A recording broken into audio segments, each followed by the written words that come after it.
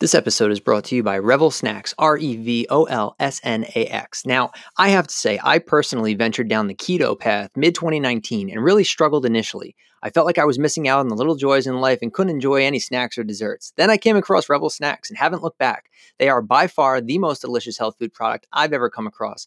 I mentioned that I'm a fan of keto, but these are the perfect option for paleo, vegan, or just overall healthy lifestyles. I try and eat as clean as possible, and these snacks are incredibly clean. It's a company that truly cares about their ingredients, uses organic when possible, and is mindful of our on-the-go lifestyles. Check out Revel Snacks today and use code MUSICTHEORY10, MUSICTHEORY 10 for 10% off your first order. Now, on with the show.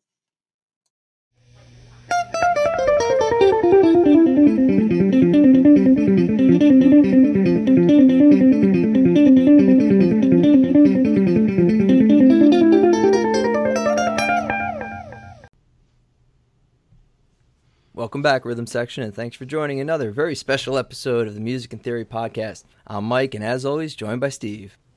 And the meek shall inherit the earth. Yes, they shall. Yes, they shall, Steve. Well done.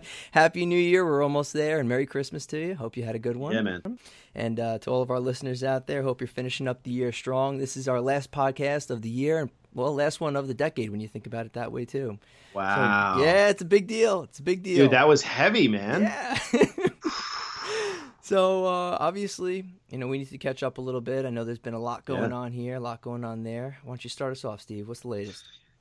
Well, Mike, my most valued friend, it's good to be back with you again. Always. And, yeah, man, you laid that on me. I don't even know what to do. I think you may have to literally drop the mic and just go home. That's it. But, calling it quits. Well, I'll tell you one thing that is driving me insane is I put this, I told you on the previous cast we had some construction going on at my house, minimal construction. We were basically just putting up a wall or two downstairs in my basement so I could have this new office to work in, and also when we do these, record in, have a special spot for myself. It's nice, but it's bordering the outside wall, and this time of year here in the U.S. it gets pretty cold. And I'm pretty sure a mouse died right outside the wall. And my office reeks. It absolutely reeks. So this is brutal. So hopefully we get through this hour. And if you don't hear me responding, it's because I've passed out because of the... How do you know? I was going to say, how do you... I guess so it doesn't smell good, obviously. It's so bad. My wife get a cat, man. Yeah. Just get a cat. That's what my wife keeps pushing me to do. I'm not a cat guy. I can't do it. I just can't. No, I mean like temporarily. Just borrow a cat from somebody that go to work. We'll rent a cat and give it back. I love it. Yeah, do like Uber Kitty. Yeah, in LA. My wife came down and she put some essential oils into my the humidifier in here, and I don't think it's doing a damn thing. You are literally just masking the problem. That's it. You're not getting at the issue, my man. But what have you been playing? What have you been listening to, Steve?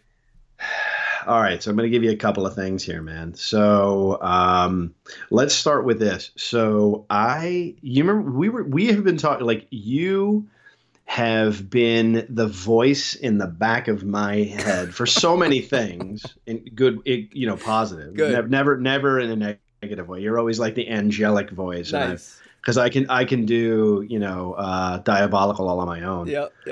But I kept saying, like, Mike, I think I should play. Mike, I think I should play. Mm-hmm. And your gentle response has always been like, well, it would be great, man. And then finally, like in the last 45 days, I was like, Mike, I'm just going to do it. You're like, I don't know why it's taking you this long.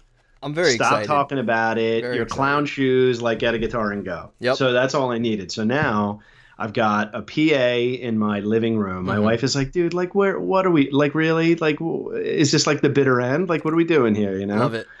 So I got that, and I had to get, a Taylor acoustic electric, because I have acoustic guitars, but none that I want to bring to a bar gig and have some dude, spill a White Russian on my drink, or on my guitar, because I'll go nuts. I love that you bought a Taylor, by the way. Man, you were like Mr. Martin for so long, and I'm thrilled that you're part of the club with me. It hurt me a little bit. I had a Taylor many, many, many years ago, and I loved it. The reality, though, is the sound on its own is not nearly as good as a Martin. And I'm not denigrating Taylor. I'm saying if you have it in a room and you're going to mic it or you're just going to play it, Martin has the advantage. However, if you're going to play this thing on stage and you want like comfort and just playability and electric sound, I hate to say it, but Taylor takes Martin all day. There's no way. So finally, I got a Taylor 614 CE. The thing is beautiful. That is awesome. So I've been playing a lot. So I got a set list, and Mike, I sent you the Spotify playlist. Yes. And if you want to share that, we can. Yep. I have a feeling I'm going to get ridiculed by the rhythm section to be like, "Where's the Skinnerd and all this stuff?" Right? Yeah. But I got I've got some Dave Matthews, who I grew up with, and Mayer, Petty, Van Morrison, a couple of hits here and there. So I've been playing a lot of that stuff, and I just listen to it on shuffle all day long. Love it. So it just gets buried in my brain. I don't mess with it. But two things I watched, two documentaries. I'm a sucker for a documentary, especially music ones. And I watched this one called Revival about Sam Bush. Okay. And I think we've talked about this, but Sam Bush is like the father of newgrass music when it comes to mandolin playing. He's absolutely fantastic. He gets name checked all over the place, but he's like one of these people who people don't know who he is unless you're inside the music cognoscenti. You know what I mean? Yep. So it was awesome. If you can, it's only like an hour and a half, and it was on Prime. And then there was Life on Four Strings about this guy Jake Shimabukuro, who is like this. Who is this like virtuoso ukulele player? If you're saying right, apparently it's ukulele, so I'm not going to mess with the Hawaiian pronunciation there.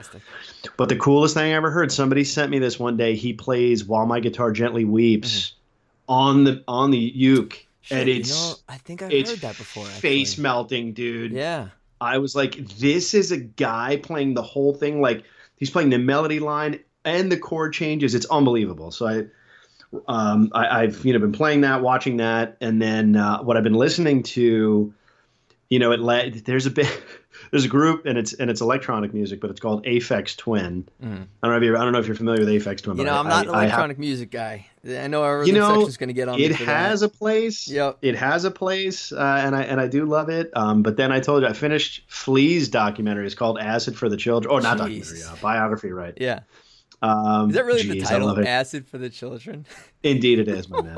Well, I mean, it's Flea. Like, did you expect something else, Oh, man. But a lot of the stuff he checks really great movies and really like avant-garde movies, really, books that, influenced him in music. And he's a big rap guy. He likes a lot of different music, so you got to give him credit. He is definitely an artist, and he's definitely a musician. Played the trumpet when he was a kid. I was going to say, a trumpet player, right? Yeah, his father too, right? Or something? Like big jazz guy, maybe? Stepdad was like an upright jazz player, upright jazz bass player. There you go. And he was listening to jazz from when he was a kid, and he said it impacted him, and that's why he became a musician. But he named so many bands, and I went back and listened. So I was listening to the Dead Kennedys, and I was listening to Echo and the Bunnymen, like all this stuff. That's great. From the 80s, and it's so great. And again, I've been listening to all my gig songs, so stuff that I haven't listened to in a long time, like Big Head Todd and the Monsters. When was the last time you listened to Big Head Todd? Or maybe never. Maybe never. That song Bittersweet and It's All Right. Like, these tunes are brilliant, man. Yep. But that's what I've been doing and playing, and I'm driving my wife and kids nuts because I keep playing the same songs over and over and over again. But that's how I felt when I started playing with this band, because obviously you want to really work on and refine those songs. So for my wife and kids, every day they'd be hearing the same 10, 12 songs, whatever it was, and after a while they just you get so sick of it. So be it. It's kind of what you got to do, right? I mean, there's really no other alternative. Sometimes she'll say throw your headphones on, but I'm like, come on, Mike. There's no off on the Genius switch, my man. You got to just keep going. I have two settings: crush it and make it happen. That's it. Moving on. All right. So I've been listening to and playing some different things lately. Had pretty cool daddy-daughter time while I've taken some vacation here towards the end of the year. And I bought some microphones for my girls to sing in while we were playing. So we were breaking out some Zombie by the Cranberries, which sounded pretty dope. R.I.P. Dolores. Yeah. It was kick-ass, though. It was pretty cool. So we were having fun with that. I had actually been playing, and Steve, you'd be proud of me because a year ago... I'm always proud of you, just FYI. I love it. I love when you tell me that. About a year ago, there's no way I could have done this, and certainly not as well as I was able to finally get to now, but I was playing Long Train Running by the Doobie Brothers. And I'll never forget, actually, probably on one of our earliest casts, all of a sudden you started busting that out. And I was like, holy shit, how is he doing that? And for the better part of the year, I've every once in a while just come back to it and come back to it and come back to it. The other night, I feel like I finally nailed it, you know? And it's just amazing. You keep working at stuff and you get there, and you feel really good about it. Yeah, it's gratifying, man. Not trying to sound cocky or anything, but you feel like you finally got over a hump that was a challenge for so long. So that was cool. It's an odd right hand, left hand strike and hammer on thing, and if you'll get that. It takes time. I mean, well, good for you, man. It's totally gratifying when you're like, you can hear it, but you can't play it. But then you hear it and you can play it, and you're like, that is awesome. So good for you, man. That's great. And then just today, actually, before our cast, and also last night, I was working on "Say It Ain't So" by Weezer. Such a cool song. It's so good. I brought my my Frankenstrat down a half step, and was working through really the entirety of the song, got through the solo pretty well. Now I'm trying to work on some of those filler licks in between. They're pretty cool, but another great song. Just really cool stuff. You know, those guys don't like, well, I told you the Green Album is up there for me when we're doing the album ones. And I think, you know, people poo-poo that cover album, but it just goes to show you how versatile they are. Like, you know, Rivers Cuomo and the whole guy. So anyway, good for you. No, that's good stuff, man. Speaking of albums, actually, as a matter of fact, and don't think of me as, you know, I don't know, some, I don't even know what the word would be, hipster, trendy guy to try and do this, but I've started to get back into albums, actual albums, physical albums. And there is a record store not too far from here, actually, that I've gone to now probably twice in the last month and a half or so to look for certain albums. And the guy's got a great inventory, great selection. Actually, I even talked to him today about potentially having him on the cast one of these days. It'd be cool to interview, you know, a record store owner these days. But anyway, while I was there, picked up a few that I plan on hanging on the wall in the office. So got Disraeli Gears by, you know, Cream. Wow. Picked up Electric Ladyland with Hendrix. And then I also grabbed Live at the Fillmore with you know, the Allman Brothers. Oh, the Allmans. Oh, where they're all sitting on the gear. Oh, yeah. Fillmore. Yeah, nice. So grabbed those three today. Really psyched about them. Had them playing earlier, and it's so funny because you know, I love the sound of vinyl. I absolutely do, but it's been so long since there he is. It's been so long since I've actually played a lot of them, so you forget that you can't do certain things the same way. So I'll be sitting here listening to a song, and I'll scream it like the Alexa in the room, or try and get the song to go to the next track without physically having to go over there and do it. Like, oh yeah, I got to get up across the room. Can't be a fat ass. Got to go over there and actually move this thing. So it's funny, dude, but it sounds so good. It does sound so different. I love it. It doesn't make you sound like a hipster unless you say it only sounds better on vinyl. Because I'm like, a lot of the people who say stuff like that weren't even alive when the music was recorded. Sure. And I'm looking at the Live Alive SRV and Double Trouble album you gave me right now, man. This thing is phenomenal, man. Thank you again. I mean, I look at these guys like Tommy Shannon and like Reese Winans and Whipper Layton. They all look so, Stevie always looked a little beyond his years because he was doing a lot of drugs. He was pretty beat up, yeah. Yeah, but his hands are like tennis rackets, man. You know what I'm saying? Like, I'm looking, but no, good for you, man. It's worth it. There's something to listening to that stuff on vinyl. Mm-hmm. So I agree with you. All right, very cool. 100%. Nice. Well, good catching up. I think that was pretty much it for playing and listening to. Boom. So without further ado, let's get into the episode 16 topic. And I'm going to call it, quote unquote, key contributors to bands. And what I mean by that is I see what you did. The best piano/keyboard additions to a band to make them a more complete picture. Now, we're not talking today about the Billy Joels and the Elton Johns of the world. You know, we're not talking about those classical musicians either who have a great career as key players. What we're really talking about is you had a band, and then there's a component of that band where if you were to pull that piece out, they sound totally different, or they've added such a unique flavor and flair to it that it makes them more identifiable. So those are the types of groups we're going to talk about tonight. Steve, why don't you get us started? Give us your first one. I would love to, Mike, my friend. All right, dude. Number one with a bullet here. I'm going to open up with Genesis, Tony Banks. Genesis, excellent. And you're probably thinking, you know, some of the more recent hits, you know, the Phil Collins ones, but Tony Banks, and I'm gonna say insufferable, and the internet's gonna blow up, and everyone's gonna be like, "Here he is again with insufferable. It's the new beast." There's a lot of insufferable you and I, people out there. That's it. Well, no, there probably aren't. I just find them to be, but you and I talked about this. Like, we got a text or something like that said like, "There's a drinking game when Steve says beast," right? So I'm just like, "Oh, for fuck's sake! Now I gotta knock that off." A lot of drunks out there. I was gonna say less people are just absolutely mangled like throughout the day.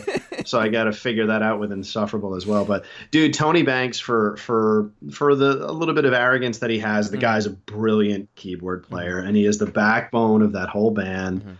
He's one of the guys that has basically been consistently in it, apart from, I guess, Mike and Phil. But, dude, on Selling England by the Pound and Lamb Lies Down on Broadway, those are great. And he changed with time, but I think you remove him from the band and you don't have the same band, right? Again, this isn't like an Elton or a, that sort of thing. But I think they're fantastic. Right? Now, do you think in terms of Genesis, obviously many people, split it up into two distinct time periods. We've talked about that as well.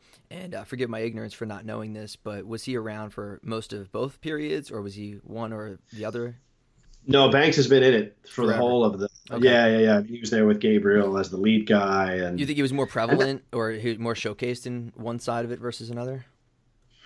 Earlier on, I think they were doing some really. Earlier on they were prog. Like, early Genesis is weird. They have odd time signature music, and the lyrics are out. And Gabriel was on the stage dressed like a freaking tree and all these yeah, things. That's right. Yeah. But no, I think it's different. It became a bit more piano-ish than prog-ish when they started. But that's just how a band evolves, I guess. I see. And Collins' voice drove them a little bit to be a bit more sort of pop and that sort of stuff. Not that, and I think they get ridiculed and pilloried unnecessarily. That's just my take. But he again, he's got to be recognized for his achievements and accomplishments, and I'll give him that. Absent Tony Banks, there is no Genesis. I like it. Wow, bold statement. I'll take it. There it is. And let me take you on to my first one. And this one is a little bit of a cheat, just because. It's more of a person than the bands that he was in, but I felt like every time he was in a band added such a unique dynamic. We're going to talk about Steve Winwood, and in particular his time with Traffic. Yes. But damn you, when he was with Spencer Davis Group, and then also Blind Faith, I mean, my goodness, you hear the melodic tones coming from the keys in the back, and obviously the guy could sing too. So you have that kind of unique ability, which I don't think you get that often. I mean, obviously you just talked about Phil Collins, and obviously he's another one that can sing while playing the drums, which we're not talking about lead guitar players. Yeah, that's right. Yeah. I always think about like Don Henley too as another classic voice that could play outside of guitar instrument. Yeah. But Winwood is another one that just comes to mind. And every time I hear songs from Traffic or Blind Faith, always listening for the keys portion of it. In the Presence of the Lord, right? Blind Faith song. Okay. Just great. I think it's organ probably in that song. But in many cases, we're talking just straight keys. And for that period, I think that was really something that a lot of bands were striving to incorporate, was elements of either organ playing or just straight keyboard. And obviously this was before the synth times in the 80s. But for many of the bands that Steve Winwood was with, I think without having another accomplished musician to work alongside some of the greats he played with, the bands would have been very one-sided. I mean, obviously Blind Faith with Clapton, you're sitting there, you have arguably one of, if not the best guitar player of all time. You need something that can help keep pace with that. Same thing in Traffic. Dave Mason, incredible guitar player. And you have to have another instrument alongside that can also play solos and also provide some backbone to those bands. And I just think all the work that Steve Winwood was able to do should not only be on this list, but certainly somewhere up high. What do you think, Steve? I agree with you, man. I mean, his voice is like super iconic and instantly recognizable. Feeling All Right. And great piano part in there too. Dear Mr. Fantasy, John Barleycorn, Glad, dude. That tune is badass. Like, he's awesome. There's no two ways about it. So you're going to pick the artist there, not necessarily. Well, I guess you pick Traffic. I'll go Traffic, but really anywhere where Winwood's been, I think it's been great. Yeah, he's an absolute animal, and his voice is so great too. And there is like a YouTube clip of him playing like a Martin D40 or like a double aught 45 or something like that in front of a fire. Can't Find My Way Home is the tune he's singing. I mean, nobody can sing that tune. Yep. And yeah, he's playing a guitar, but you're just like, oh god. So anyway, it just goes to show you his versatility. But yeah, I agree, Steve Winwood. Well, and you killed me because I had Traffic as well. I will jump to a more modern one. Okay. And I am going to say Porcupine Tree. Ooh, Porcupine Tree. Richard Barberi is the keyboard player. Steven Wilson was really the guy who like started the band and I think started the keys and stuff like that. Very nice. But if you don't know them, they were introduced to me by a colleague of mine, and I have to say I really like them. It's prog, but it's like harder prog, if you know what I mean. It's not quite like Dream Theater, yep. It's not that. And those guys are just virtuosos anyway, right? I mean, you don't need anyone to tell you that.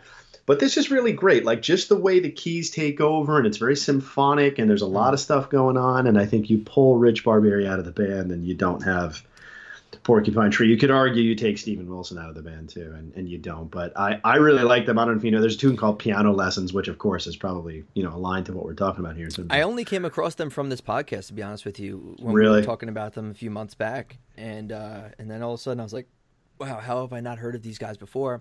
And I did start listening to some of their newer, more contemporary work. It was a little more alternative, which I think leans a little bit more towards my interest rather than the prog work.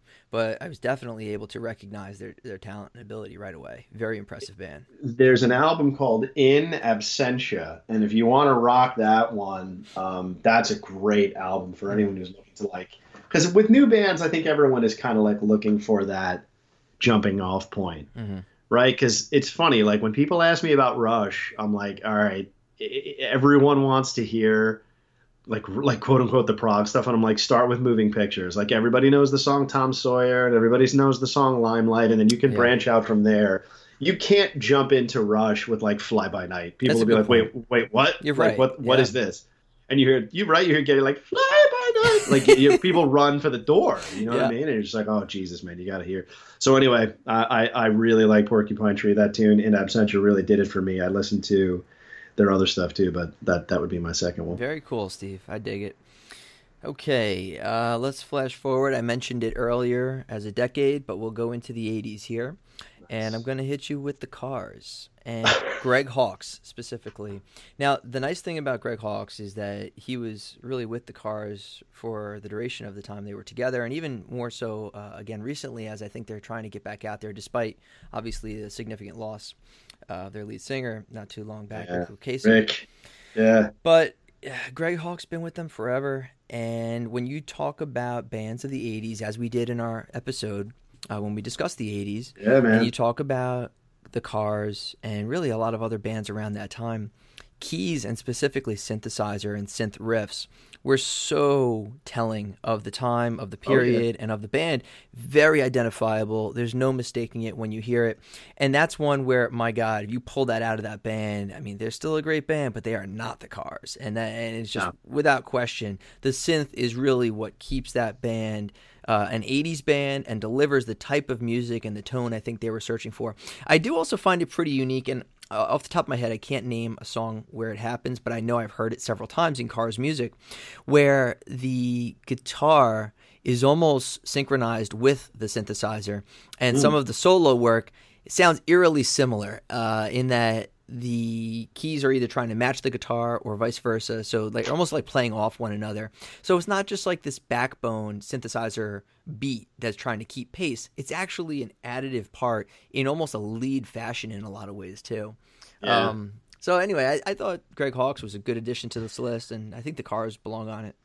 That's a great one, man. And some of the 80s, because I have some honorable mention bands in here, and you could probably pretty easily go through a lot of them and just say, well, the keys, right? Because the keyboard was a huge part of a lot of that music. But I agree with you. If you pulled it out, number one, they had longevity, right? So it wasn't like the Cars were a one-hit wonder. But if you do remove it, I totally agree with you. I think that's a great call. Cool. That's a great call. Well done. Thanks, buddy. I'm going to go back in time again because I was modern with Porcupine Tree. I'm going to go Rick Wright from Pink Floyd. Okay. And Floyd. I don't know that you don't have a Pink Floyd without the keyboards. I mean, it evolved from really trippy on like Piper at the Gates of Dawn, and More and Ummagumma and all these crazy conceived albums, right? Mm-hmm. And then you move into like Animals and Dark Side and and Wish You Were Here. I mean, there may even the more modern stuff like Division Bell. Like Rick Wright, like doesn't get a lot of credit. He didn't really play on the wall because Just Waters again was just he was sowing the seeds of the band's demise right there. But, yep. But I think he's. I mean, and I can vividly remember him talking on classic albums about lifting a chord from Kind of Blue by Miles Davis. And the song is called All Blues, and it's like na na na na na, and it's really cool. And the way it moves around, there's a chord called D7 sharp 9. Oh, of course. And he uses that, and then he uses another one, D7 flat 9. Now, guitar players, like my head popped off when I heard D7 sharp 9. Sure. But if you're a keyboard player, you know all the notes. Right, so That's D7, right. D, F sharp, A, C natural, right?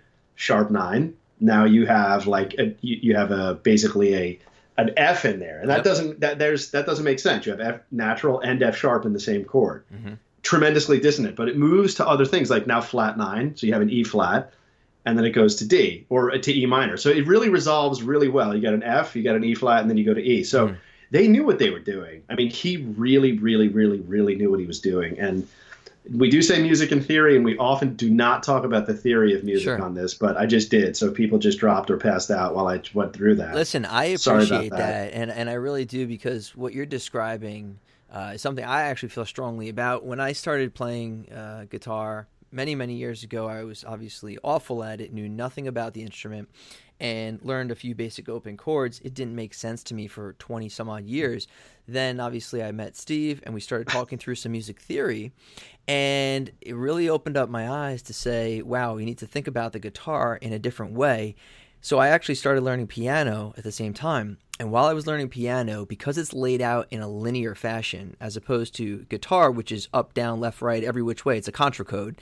It's awful. The piano, the sharps, the flats, the sevenths, the major sevenths, etc., it's much easier to figure out. So if you have a son or daughter out there that's trying to learn an instrument, I don't care what that instrument is, have them look at piano first, because it really does help lay that foundational element to everything Steve just described. And if you ever want to get to a stage where the guitar makes sense to you, I think the piano has to make sense to you first. But very, very good point, Steve. I agree with all of that. And, the guitar is a horribly conceived instrument. It really is. It's just no sense. It's all in fourths, and then it gets to third, and then it's back to fourths. And you're just like we were saying, I mean, the one cool thing about the guitar is you can play unison notes. You can't play unison notes on a piano. It's one note, right? C440 is C440. That's it. That's all you got.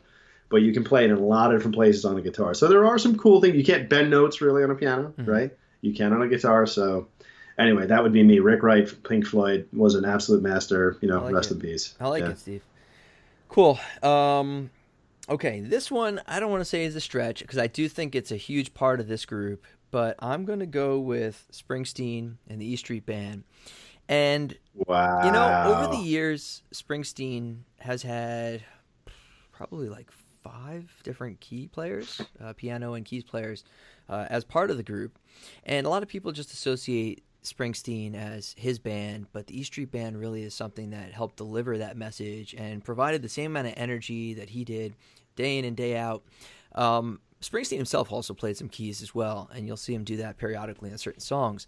But nonetheless, I think over the years, those bands where they're able to deliver these multi-instrumental pieces that aren't just your core 3 or 4 instruments stand out and add something different. I think if you take keys and even I'll say saxophone and a few other instruments out of the E Street Band, it's a totally different setup, and you probably get something that's more reminiscent of a traditional classic rock band, but by integrating these things in the way that they did, in the very up-pace tempo, a lot of jazz influence key players in the group there too.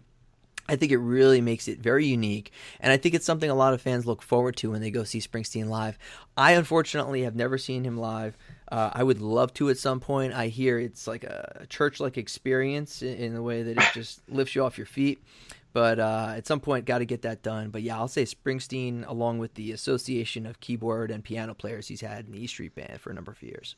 I echo what you said. I would not have jumped right to that, and I like the pick because it's not a person per se. It's a number of feet. It's an instrument. I know that sounds a little nuts, but there's a couple of here on my list where you've got the band and you've got a couple of different people. Like, I agree. Like, you take Clarence out of that band, it's different.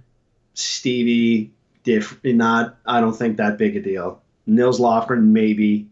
Ski Alpha, maybe. But the keys are a big deal, right? You hear it. You always hear them. They're always very fluttering and sort of lilting. Exactly. And I agree with you. That's a good one. It would not have been my first, but that's a good I way like to what put you it. did The there. fluttering, because you do get a lot of that in those songs. Yeah, it's on the higher register, and it makes you kind of want to salute something. You know what I'm saying? You're like, this is amazing. But no, good call, man. That's a good call. All right, I'm going to go modern. And we go in little industrial and say 9 Inch Nails. How do you feel about that? Holy How do you feel shit. about that? Well, let me ask you this question first, because I know that they are industrial. I cannot name another industrial band. Are they is that the only industrial band? Like, are there other bands? And I don't mean to put you on the spot, but whenever someone described them to me once, because I was never a 9 Inch Nails fan, and I known very little about the band other than that Trent Reznor's in it. And well, he's the band. No, I'm serious. He's the guy. So I guess what I would say by industrial is, like, if you were going to create that genre, like, he's the guy. Like, he's a brilliant musician, has a great ear, plays the piano, writes all the music, does all of the drum parts, and then he tours with a band. It's it's not unlike James Mercer from the Shins, where he's like the whole thing, then just like gets people and goes out. Interesting. Now, he was using it in true piano form. He was using it as triggers for certain things. He's using it as like a noise device. So he's definitely a creative force, if you want to put it like that. I'm not trying to romanticize it too much, but absent that, the use of it, the key is not only a piano instrument, but the key as writing music and making music in terms of the drum sounds, backgrounds, all that type of stuff.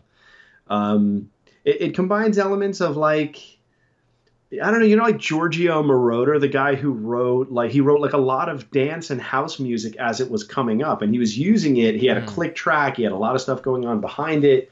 Reznor did that, but with like way harder music. You know what I'm saying? So I'm going to go, Trent Reznor, 9 Inch Nails. That's my call. So that's pretty cool. And it's tough. It's one of those bands that I don't know enough about. They've been around forever, and God, everyone had that T-shirt, right, growing up. Oh, with the backwards end. But nobody knew anything about it. They just liked the T-shirt. That's it.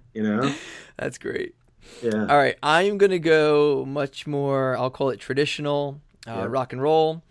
We're going to go back in time a little bit, and I'm going to hit you with the Beach Boys. And in particular, we're going to focus on Brian Wilson and, his organ riffs and the piano in Wouldn't It Be Nice? Some psychedelic sounds, certainly that you got out of him. And I think, obviously, he put all this together. The man was a genius. Organ in Good Vibrations, right? He had some really great iconic tunes where I think because of Wilson's writing and his integration of the organ and piano periodically, it helped to get them away from some of the more, Steve, like gimmicky surfer boy songs. Yeah, that sounds right. And I think it helped open the door. And helped them open the door to really more of the sophisticated side of music that led them into Pet Sounds ultimately, and a few other albums shortly thereafter. But nonetheless, I think the Beach Boys as a whole would sound very different if they didn't have keys. And I think having Brian Wilson at the helm, there were other keyboardists and piano players over time with the Beach Boys, but really Brian Wilson to me is probably the most important that they've had. That's a great one for a lot of reasons. I mean, you could probably just put him in a category all by himself, irrespective of piano or not.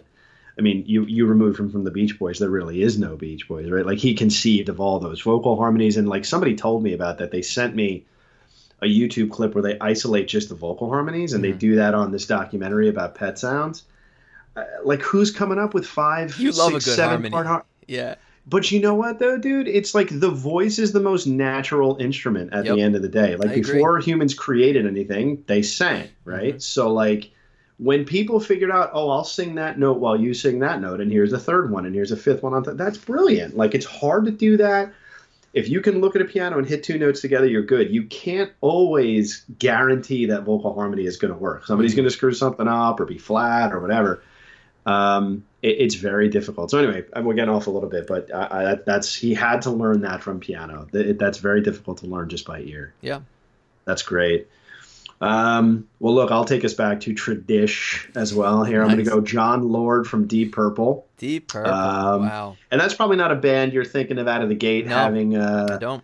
You know, you've got Gillan singing, and you've got Richie Blackmore just tearing it up on guitar, right? You think Smoke on the Water, but the reality is a lot of Smoke on the Water in the back is Jon Lord playing the keyboard too. Now, obviously, the opening is all Strat. That's all Richie Blackmore. But in any of those tunes, like Highway Star, where you have like that vamp where it's like,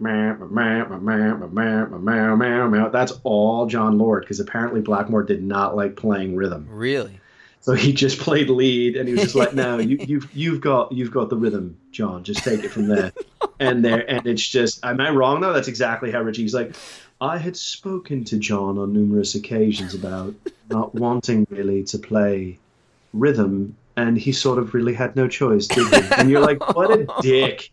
And it's funny. I think the dude literally lives in New York. I think he lives on Long Island. Really? Like on the North Shore. Yeah, you're right. I forgot about that. And he plays these fucking like minstrel shows, like these medieval minstrel. And we gotta go see like one of these someday. It'd be hilarious. That'd be pretty cool. Yeah. But I Jon Lord, Deep Purple, the guy's brilliant. Like the solos on a lot of those tunes in Rock or Machine Head, it's brilliant. So you remove him, you only got 4 guys. You take him out, that's a big deal. Or is it? No, it's 5. Sorry. But still, irrespective of that, it's a totally different band without the keyboard. I like totally it. Different. I am going to have to go back and listen to some Deep Purple to really appreciate that. Because you're right. I always just think of Blackmore, think of classic guitar riffs. And you can't help it, right? I mean, the solo for Highway Star is like iconic, you know? Yeah. But no, Lord, check it out. He's the guy behind the guy. So nice, man. All right, very cool. Okay, let's go into, I'll call this classic prog. All right. And we're going to go Emerson, Lake and Palmer, Keith Emerson. And Keith Emerson, again, being... So we had Greg Hawkes earlier when we talked about the Cars. Yeah. Emerson has been with ELP the entirety of their duration as well. Yep. And when you talk about a defining sound, I mean, there's no mistake when they come on. That's what it is, just like with the Cars before. It's very clear. And Keith Emerson, I think, was someone who reinvented the soloing act of playing organ and synthesizers and pianos to really make it, I don't want to say all about him, because obviously there were a lot of heads in that band, 3 in particular, or maybe 2 out of 3 that stood out. But in any event, I think when Keith Emerson wrote some of those intros, some of them being intro solos, they come on, you know exactly what song it is right away. And it was during a period probably where certain bands were trying to experiment, but there were probably only 2 or 3 doing it the right way and correctly and trying to break that mold of your traditional classic rock and get into that progressive movement. And I do think by having Emerson on the synth and playing some organ, it was something that was very defining for the period. So Emerson, Lake and Palmer, Keith Emerson. Steve, what do you think? I love it because it was one of mine, so you stole it. Or just jumped the gun. How's that? Oh. But no, it's brilliant. I mean, his playing is unmistakable, and he's bending notes, and he's got the cool sounds in the in the settings or whatever it is. And to me, he's more a synth guy. You know, if you know what I'm trying to say. But it's so good. I was like, there's nothing to add, to tell you the truth. I didn't look this up, and I can't prove its validity. But I heard something somewhere about him sticking knives in the keys of the organ to let them sustain a single note for extended periods of time while he was soloing. Wow. I don't even understand how I've never heard or what happens with that, but I did see it somewhere. So if someone wants to verify that for us, I'd be very interested. There's got to be a better way to do that, though. No, sticking knives in it? Like, who does that? Yeah, maybe you get a pedal. Come on, man. You guys aren't making enough money? Or get a roadie. Times are tough. Times are tough for ELP. We're sticking knives in our organs. Get a roadie to hold down the one up. Be like, hey, come here, Bill. And just like put your finger, that sort of thing. That's it. That's amazing. Nah, ELP is a great one, man. ELP is a great one. I'm gonna go Battle of the Prague here. Okay. And I feel like why are all of our bands Prague? Well, not all of them, but a lot of them. I'm gonna go Yes. You're right. Yeah. Yes. I'm gonna go Yes. Okay. Going Rick Wakeman, Tony Kaye, because they were probably the dominant forces there. Sure. So good, and it's again unmistakable. You take a keyboard out of Yes. Mm-hmm. You don't have Yes, right? And you could argue, you take Steve Howe out. He wasn't always there, and he isn't there really now for the most part. And there's still Yes, but he had a lot to do with it. But without keyboard, like Wakeman's amazing. He's doing classical stuff. He's doing prog stuff. He's doing organ, piano, synth. The guy was just unbelievable. Tony Kaye, same thing. Mm-hmm. So, for me, I don't know how you have Yes without the keyboard. So I don't know how you feel about that, but it's almost the same thing as the ELP. It's very similar, and we may have even discussed it in one of our Versus episodes when we went back and forth on the different artists in ELP versus Yes. But yeah, they're so comparable. Man, you flip a coin. You can't go wrong in either one. Yeah, it's like the same band. It really is very on similar. some level, right? Instrument for instrument. I mean, it's so impressive and so defining of that movement that was progressive rock for that time. 100%. Very cool. Okay, I'm going to give you my last real one, and then I have an honorable mention I'll keep off to the side. Me too. My last real one is going to be Skynyrd. And I throw that out there because I think I think if you went and polled 10, 15 people out on the street, talk to me about Lynyrd Skynyrd, they'd say, oh, yeah, the band with like 20 guitars on stage playing 100%. Freebird, Yeah. But you think about, firstly, Freebird, the song I just mentioned, the intro is the gorgeous organ playing to get you started into the song. You think about Sweet Home Alabama, the outro solo to that is incredibly iconic. Tuesday's Gone, Call Me the Breeze, right? Each of these songs, which have incredible guitar riffs, also have probably just as incredible piano riffs at some point throughout the song. And I've even heard certain versions of Skynyrd tunes where they modify them on stage for live performances, and they'll even integrate some more keys. So it's one of those situations where can you get by playing Skynyrd with drums, bass, and a few guitars? Probably, but you enhance it greatly by adding in keys if you can get it. If you have a key player in your band and you want to cover some Skynyrd songs, it's going to make a world of difference. What do you think, Steve? One probably most wouldn't think about, but I thought it had to be on the list. I think I like it because I would not have thought about it. Mm-hmm. I bet if I were to go now, again, I am not thinking that Billy Powell is. I think he's a great member of the band. I would not have. I agree with you. I would not have instantly jumped to Skynyrd like you mentioned. And I would not have suggested that as a result of removing him, you have a different band. But I tend to agree with you because it doesn't have to be front and center, right? Because like Greg Allman, let's call it what it is. And I didn't pick the Allmans. I don't think you did. You take him out, it is a different band, but I don't know that it's so different or that he's so up front that it's so radically different. It's a different band, but I guess this is relatively speaking, right? Are they like unrecognizable or they're just different? For me, a lot of these bands are unrecognizable. True. And it's great because Freebird and Gary Rosington, if you watch that documentary, Here We Go Again, right? If I Leave Here Tomorrow. Yep. He is so amazingly burnt. I love whenever he talks because he talks so slow and he's got the sweet drawl because they're all from Jacksonville, right? And they have that like amazing, they have that southern charm to them. It's just so brilliant when they engage people. And he talks to me. He's like, Billy he went down and sat next to the piano and said, if I was going to play an intro to Freebird, it would be like this. And he's like, and we thought, damn, this guy's our roadie. We fired him as a roadie and brought him in as the keyboard player. And you're like, this is the funniest story I've ever heard. And only Gary Rossington could tell that story, right? I mean, that's fantastic. So it's absolutely brilliant. And you got to give him credit. Billy Powell almost wasn't in the band. Wow. So that's, he was carrying like road boxes for these guys, that's like all amazing. Their guitars, right? That's amazing. So that's a great call, man. That is a great call. Again, not a first pick, but I totally see it. You've substantiated it. I like it like that. Thanks, Steve. I'm going to go The Band. The Band, excellent choice. I forgot that. I'm going to go The Band with Garth Hudson. I think it's a different, pun intended, right? But it's a totally different band without him in it. Sure.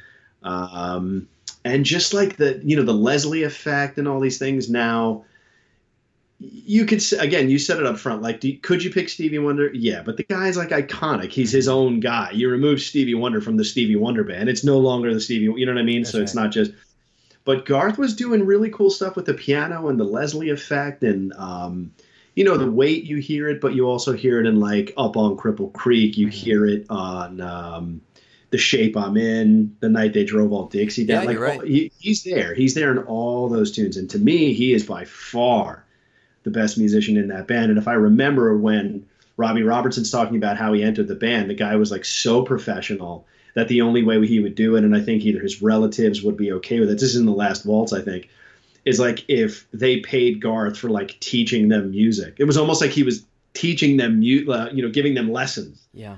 And they that like legitimized his entry into the band. But anyway, that would be me. I picked the band, Garth Hudson. I love it, man. That's a great pick. And that's probably a group that is very underrated. And we don't talk about it enough, but every once in a while, great group. I always think about there's a Jason Isbell song. As you know, I'm a big Jason Isbell fan. Talk about like every episode. But Danko and Manuel. Actually, it's a Drive By Truckers song, but Isbell wrote it. But, those obviously being two of the main guys from the band. Yeah, he's the guy. Yeah, it's a great little story there and unfortunately ended far too soon. But, okay, I'm done with my legit list. I'll give you my sidebar here. Go. So, Procol Harum. And, it's funny because I never listened to a ton of their music. No, it's good. But Whiter Shade of Pale, obviously, right? And it was such a unique sound for the period. And they've had a number of different key players, keyboardists and piano players, organ players, etc. But I do think that is a sound that is pretty distinct. And I think without it, they would sound like a totally different band. And they also, I think, tried to get into a very psychedelic period there where that organ playing was critical to the way that they delivered their songs. But, I don't think they made my legit list, but certainly a sidebar worthy of a mention. I think it's a good one. I had a couple of honorable mentions. I got two from the 80s. I got Duran Duran. Ooh, nice. Yeah. And I got Depeche Mode. Well, not the 80s, but, like the late 80s, early 90s. And like all the guys in Depeche Mode played keyboards, so you wonder. And the last one is Kansas. How do you not really hear Kansas, good right? Catch. All honorable mention. I got to tell you, man, I'm very surprised neither one of us picked the Doors. Shit, you're right. Good call. No, I don't know that I would. Like really? Manzarek, it's all great and it's iconic, but I don't know, like enough already, right? Like everyone knows. I think like they belong in a category by themselves. Yeah. Everyone knows if you take Manzarek out of that band, they're not the Doors. But it's like, for me, I think other people deserved some. And you notice I didn't put Rush. You'll didn't put that. Rush. You held back. I like it. I can't. You showed restraint. Put it everywhere, man. I can't because I'm going to turn people off. I'd rather the pull effect than the push effect. You know? So I like it. Anyway, that was good, man. We crushed that one. Good stuff, Steve. All right, well, let's wrap this up, and then we will take it on into our Versus segment. But before we do that, I want to talk about an app that we came across recently called Nkoda, Nkoda. It's an app that lets you practice, play, and perform sheet music. And they do it in a great way that's very personalized and makes the experience feel seamless. They have tens of thousands of titles, millions of pages of complete works from hundreds of publishers, finest editions from Boosey and Hawkes, Baron Ritter, Chester, Novello, etc. They've received praise from Sir Simon Rattle and Joyce DiDonato. And if you want to check out Nkoda, Nkoda, go into your app store and download the free trial now. So it's a great app. Check it out. With that, on with the show.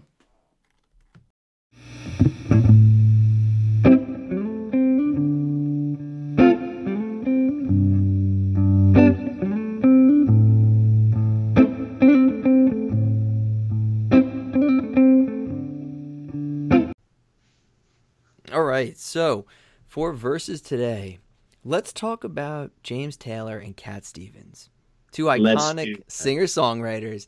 Steve, you've wanted to talk about these guys forever, and I feel like it's long overdue. We finally got to a good singer-songwriter section.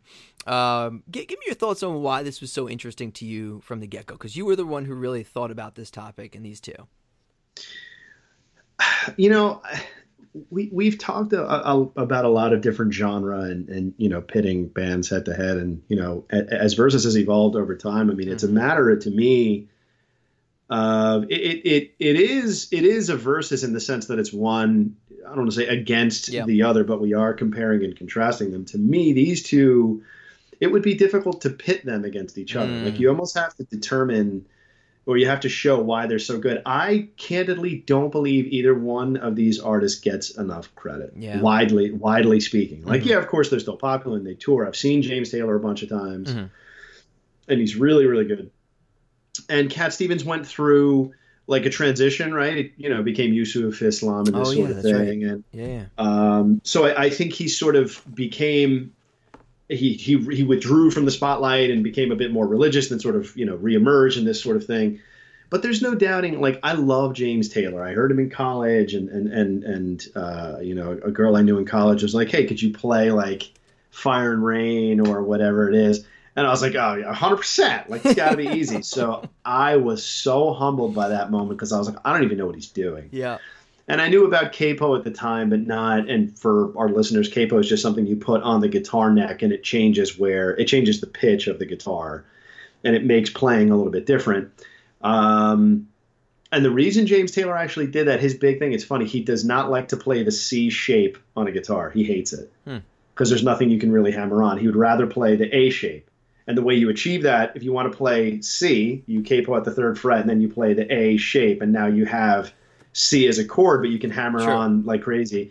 And there was an article I read about him a long time ago, and it said, if I had a hammer on, which is brilliant, because like everything he does is hammer on, right? Yep. But why it was important is they're both singer-songwriters. I think they write their own music. They're great musicians and instrumentalists. And to be able to compare and contrast them, I think might help people have it be a bit more accessible. You know what I'm saying? Like, everyone knows Fire and Rain and this sort of thing. Yeah. But for me, I think I'm taking Cat Stevens. You're taking James Taylor, Let's right? Do it. And you're welcome, by the way, because I know because getting into Cat Stevens is not the easiest thing. From like, where do I start? The entree is a little difficult, right? But look, man, the guy's a fabulous guitar player. He's not the same. Like, technically, he's not as good as Taylor. I'll be the first person to say that. But the way he plays it is different, and it's very unique to him. He's got like he plays finger style, but it's mostly thumb, and he's got a lot of hammering things that are going on, but not nearly as much as James Taylor. But he plays the piano. His arrangements are very interesting. The lyrics are very interesting. From what I could tell based on his live show from YouTube, he was really powerful and really into it, and he had his crowds all over the place, and you know, women and men would go nuts for the guy when he was playing. But to me, I mean, the songs speak for themselves, right? Like the T for the Sweet Baby James was on our favorite album episode, so it just goes to show how much I love James Taylor. But T for the Tillerman, the first time I heard that, the opening track is "Where Do the Children Play," and I was like, "Huh." And then you hear it, it's like a treatise on globalization and modernization, right? And you're just like, you kind of want to be like, oh, it's being preached to me, but it's not. It's written in a way that you're like, I totally get it. Makes sense. But dude, I got to tell you, there's a song called "A Hard-Headed Woman." I love it. It's not well known. I kind of want to play it at the gig. Okay. But dude, think about it. He's got songs that people cover, like Wild World. Everybody covers that tune. That's true. Yep. People don't know it's a Cat Stevens tune either, right? Mm-hmm. The first cut is the deepest. Everyone's like, "Oh, Sheryl Crow wrote that." No, Cat Stevens wrote it. Yep. Father and Son. If anybody, obviously, if you're a dad and you have a son, or you had a relationship with your father when you were younger in a way that was a bit more authoritarian, the way the song is written is brilliant. Makes you want to cry. It's in Guardians of the Galaxy too, remember? Yeah, great song. 100%. Great song. The father part is very sort of like not over. It's like authoritarian and very confident, but that the son is rebellious when he sings that part. It's just so good. Mm-hmm. And Longer Boats and all these tunes. Into White. Into White happens to be my favorite Cat Stevens tune. Oh, good. And it's just so great. But dude, there's no doubting. I mean, Sweet Baby James. Like I said, I've seen James Taylor live, and the funny thing is like. My buddy and I were like, he moves the capo on the guitar while he's playing in the same song. Insane. And you're just like, that's so unfair, dude, to be that good. But I don't know, man. What do you think? I mean, I know you probably know both of them, but that would be my first pass at that. Yeah, and I think that's a very fair, unbiased review of the two together. I still think, if I had to pick, even after this, James Taylor would still be the guy. Not only do I think his songs are more accessible, but I think, to your point, I appreciate his guitar playing quite a bit. I think his voice is pretty amazing. It is. And his songwriting, I think, is fantastic as well. And just a few stats here on Taylor that I pulled up. Rock Hall in 2000, one of the best-selling artists of all time. I thought this was really cool. He was actually the first artist that was signed to Apple Records, the Beatles label. Mm-hmm. So the Beatles actively sought him out and said, you know what, let's get this guy on the label. That's amazing. I mean, of all the stats to have under your wing, that is one I'd be most proud of. He has some great covers, like How Sweet It Is. Each album released between 1977 and 2000 sold over 1 million copies, so it's still very relevant. His greatest hits album from 1976 is Certified Diamond. And obviously it's been hit after hit, right? You've had Fire and Rain, You've Got a Friend, Mexico, Carolina in My Mind, all these great songs. We could just go down the list. There's so many. But I really do appreciate when we do these types of verses, because it gives me an opportunity to dig into each of these artists. And what I actually do, it's funny, I put my kids through the ringer here too, because what we do before bedtime is I'll pop open their Alexa and we'll start listening to some tunes. And I usually listen to the two bands that we have for the most recent Versus segment. So you can imagine what it was like for Black Sabbath versus Metallica. My kids got quite an interesting week there. But when we're doing James Taylor and Cat Stevens, you put it on, you say to yourself, wow, there's some really great stuff that I haven't heard in a long time. So it really helps you and appreciate these artists more so. And as you were talking about with James Taylor, I watched a little bit of a documentary on him. And first of all, I had no idea he had this massive drug addiction for 20 years and was able to get out of it alive, which is incredible. Yeah, he was a mess. But secondly, when you talked about his the way he plays open chords, it was interesting because back then, obviously, there was no YouTube. Your instructional videos were basically like if you knew somebody who had a guitar, or you listened to records, and that was pretty much what you could do. So when he got his first guitar, he would find the bass note and then let the rest of his fingers fall into a proper chord triad. So he would find the third and the fifth after he landed the root. And when you do it that way, you don't always come up with the exact same placement for your fingers that you would in a traditional guitar playing setting. So all of his chords look so different than the way you or I would play them. Yeah, the D and the A are all banged up. It's insane. Right? And you watch some of the videos of him playing and you have like fingers going under fingers, on top, this, that. Yeah. It's amazing. So I have a great appreciation for his skill and ability. And if I had to sit down and listen to one of the two, sure, Cat Stevens I think has some great hits that are iconic, but I could probably listen to James Taylor's entire catalog start to finish. Yeah, he was a mess. The Beatle thing, you've got Something, which is the Harrison tune, and then you've got Something in the Way. Yep. Mm-hmm. She Moves, right? That's right. And it's literally the same song lyric. Yep. Right? So it just goes to show you there probably was some sharing of ideas there. But James Taylor, there's a book called Fire and Rain that was great. I read that. He ended up, based on his father went and got him, like drove from North Carolina and the family stay away, got him from the village, brought him back. He was a mess. Yep. I think he ended up in a hospital, but it was like an insane asylum, wow. which would like, I guess they segregated to like help him get out of drugs. Right. Yep. So he talks about, I mean, he wasn't, committed, so to speak. Yeah. But it was, he talks about that, which is just a little shocking, but yeah, it's funny. The Tiny Desk NPR concerts with Cat Stevens or Yusuf is really, really, really great. And the guy can still sing, he can still play. But James Taylor's fantastic. Like I said, my favorite, one of my favorite albums is Sweet Baby James, and Blossom happens to be one of my favorite songs of all time that he wrote with Carole King, meaning James Taylor. And Sunny Skies, all of the tunes on that album, Anywhere, Like Heaven. I mean, he's just so good. I think Cat Stevens has more, like the volume of songs, right, are a bit more relevant with Cat. Like I think his catalog is a bit more consistent and deeper. Taylor's obviously got some fantastic tunes. There's no doubt about that. And I think the way Cat tells the story. He is a storyteller. It's not as head on as James Taylor. Yeah. And again, I'm not saying that's a bad thing. Makes you work for it a little. Exactly. Like I think we talked, like, so Jim Croce, there's a song called Operator.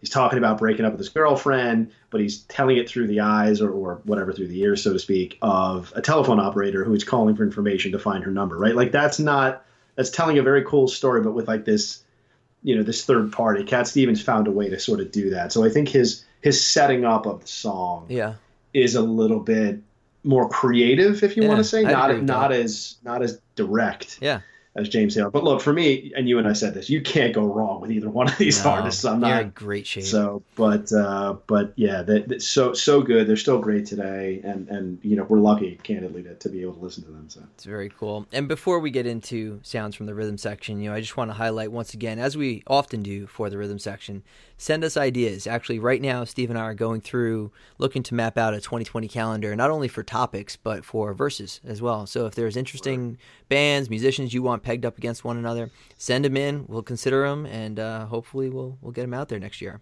Absolutely. Okay, let's move on into sounds from the rhythm section. Yeah, let's do it. We have a lovely note here from Sabrina, who I think is a repeat offender at this point. Oh, I love that. Yeah. I love that. We've locked her in. We locked her in. That's it. Okay, so she goes, Dear music lovers, wondering if you would ever consider a tribute to funk/R&B with the likes of Tower of Power, Graham Motion, the Crusaders, etc. And then she says, I have to thank you for the Young Fables discovery, saw them in Nashville, and again last week at the bitter end. So thanks for the notes, Sabrina. Firstly, for your Young Fables discovery, so happy to hear that. Actually, I did just speak with Laurel today.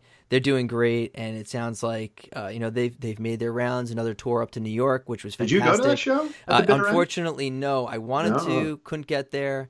But it sounds like it went really well, and I'm glad to see Sabrina made it out for it. So that's awesome. Yeah, and any other time that we can have new bands or other bands on the show, we'll do it and hopefully bring it out to you guys. But back to her first question, tribute to funk, Steve. What do you think? It's like embarrassing that like somebody has to point it out to us that overtly that we've looked over it. So of course, not only are we considering it, I'm considering it right now. That's great. And 100%. Yeah, I'll do it if you're game. Yeah, let's do it. Yeah, I gotta study. I gotta study a lot. This is not my. That's a good thing though, man. It's not my will forte, but we'll figure it out. We'll get there. That's a good thing. Yeah, absolutely. Cool. Well, I think that's it for the show today. As always, you can. Oh, before I forget, you know what I did want to mention, Steve, that we didn't talk about? What do you got? John Frusciante. The rock gods have answered our prayers. He is back in the Chili Peppers. Thank the good heavens. How do we not talk about that? I will do anything to get tickets. I hope there's a tour coming out soon. No, I'm going. What do you mean hope? We're going. Like, I don't care. I saw them with Josh, Klinghoffer a few years back, and it was fine. He did what he needed to do. I actually was pretty impressed with his ability to replicate a lot of Frusciante's movements. Yeah, you feel bad for Hired Guns, man. I'm sure he's a brilliant guitar player. Probably the greatest guy, right? He's different, right? Yeah. And now people are so psyched that he's gone. Yeah. And Frusciante's back. So sure. Even my kids were talking to me about it. They're like, can we go see the Chili Peppers? I was like, I might be going with Steve. Maybe you guys come with me. We'll see. The answer is yes. That's it. Well, great poll, man. That's so, and again, I finished Scar Tissue a long time ago, which is Kiedis' biography or autobio and Acid for, they talk about the Hillel Slovak chilies a lot. Mm-hmm. And he was like really best friends. Flea, he and Flea were like best friends. They died. He was like devastated. So I'm not poo-pooing or like deriding that version of the Chili's, but for me, it's always going to be when Frusciante was in the band. It's just me personally. I like that sound better, and it is what it is. I'm right there with you, 100%. So I can't wait. I'm sure they're going to put another album out. It's going to be Finage. So looking very forward to it. Yeah, man. All right. Well, as always, contact us at musicandtheorypodcast@gmail.com. Follow us on Facebook. You can take a look at us on Instagram as well. And, we're also available on Cyber FM, first Monday of every month, 9 p.m. Eastern Time. So download that app if you haven't done so already. And with that, I think that wraps the show. We'll catch up with you all in 2020. So rock on. Bye for now.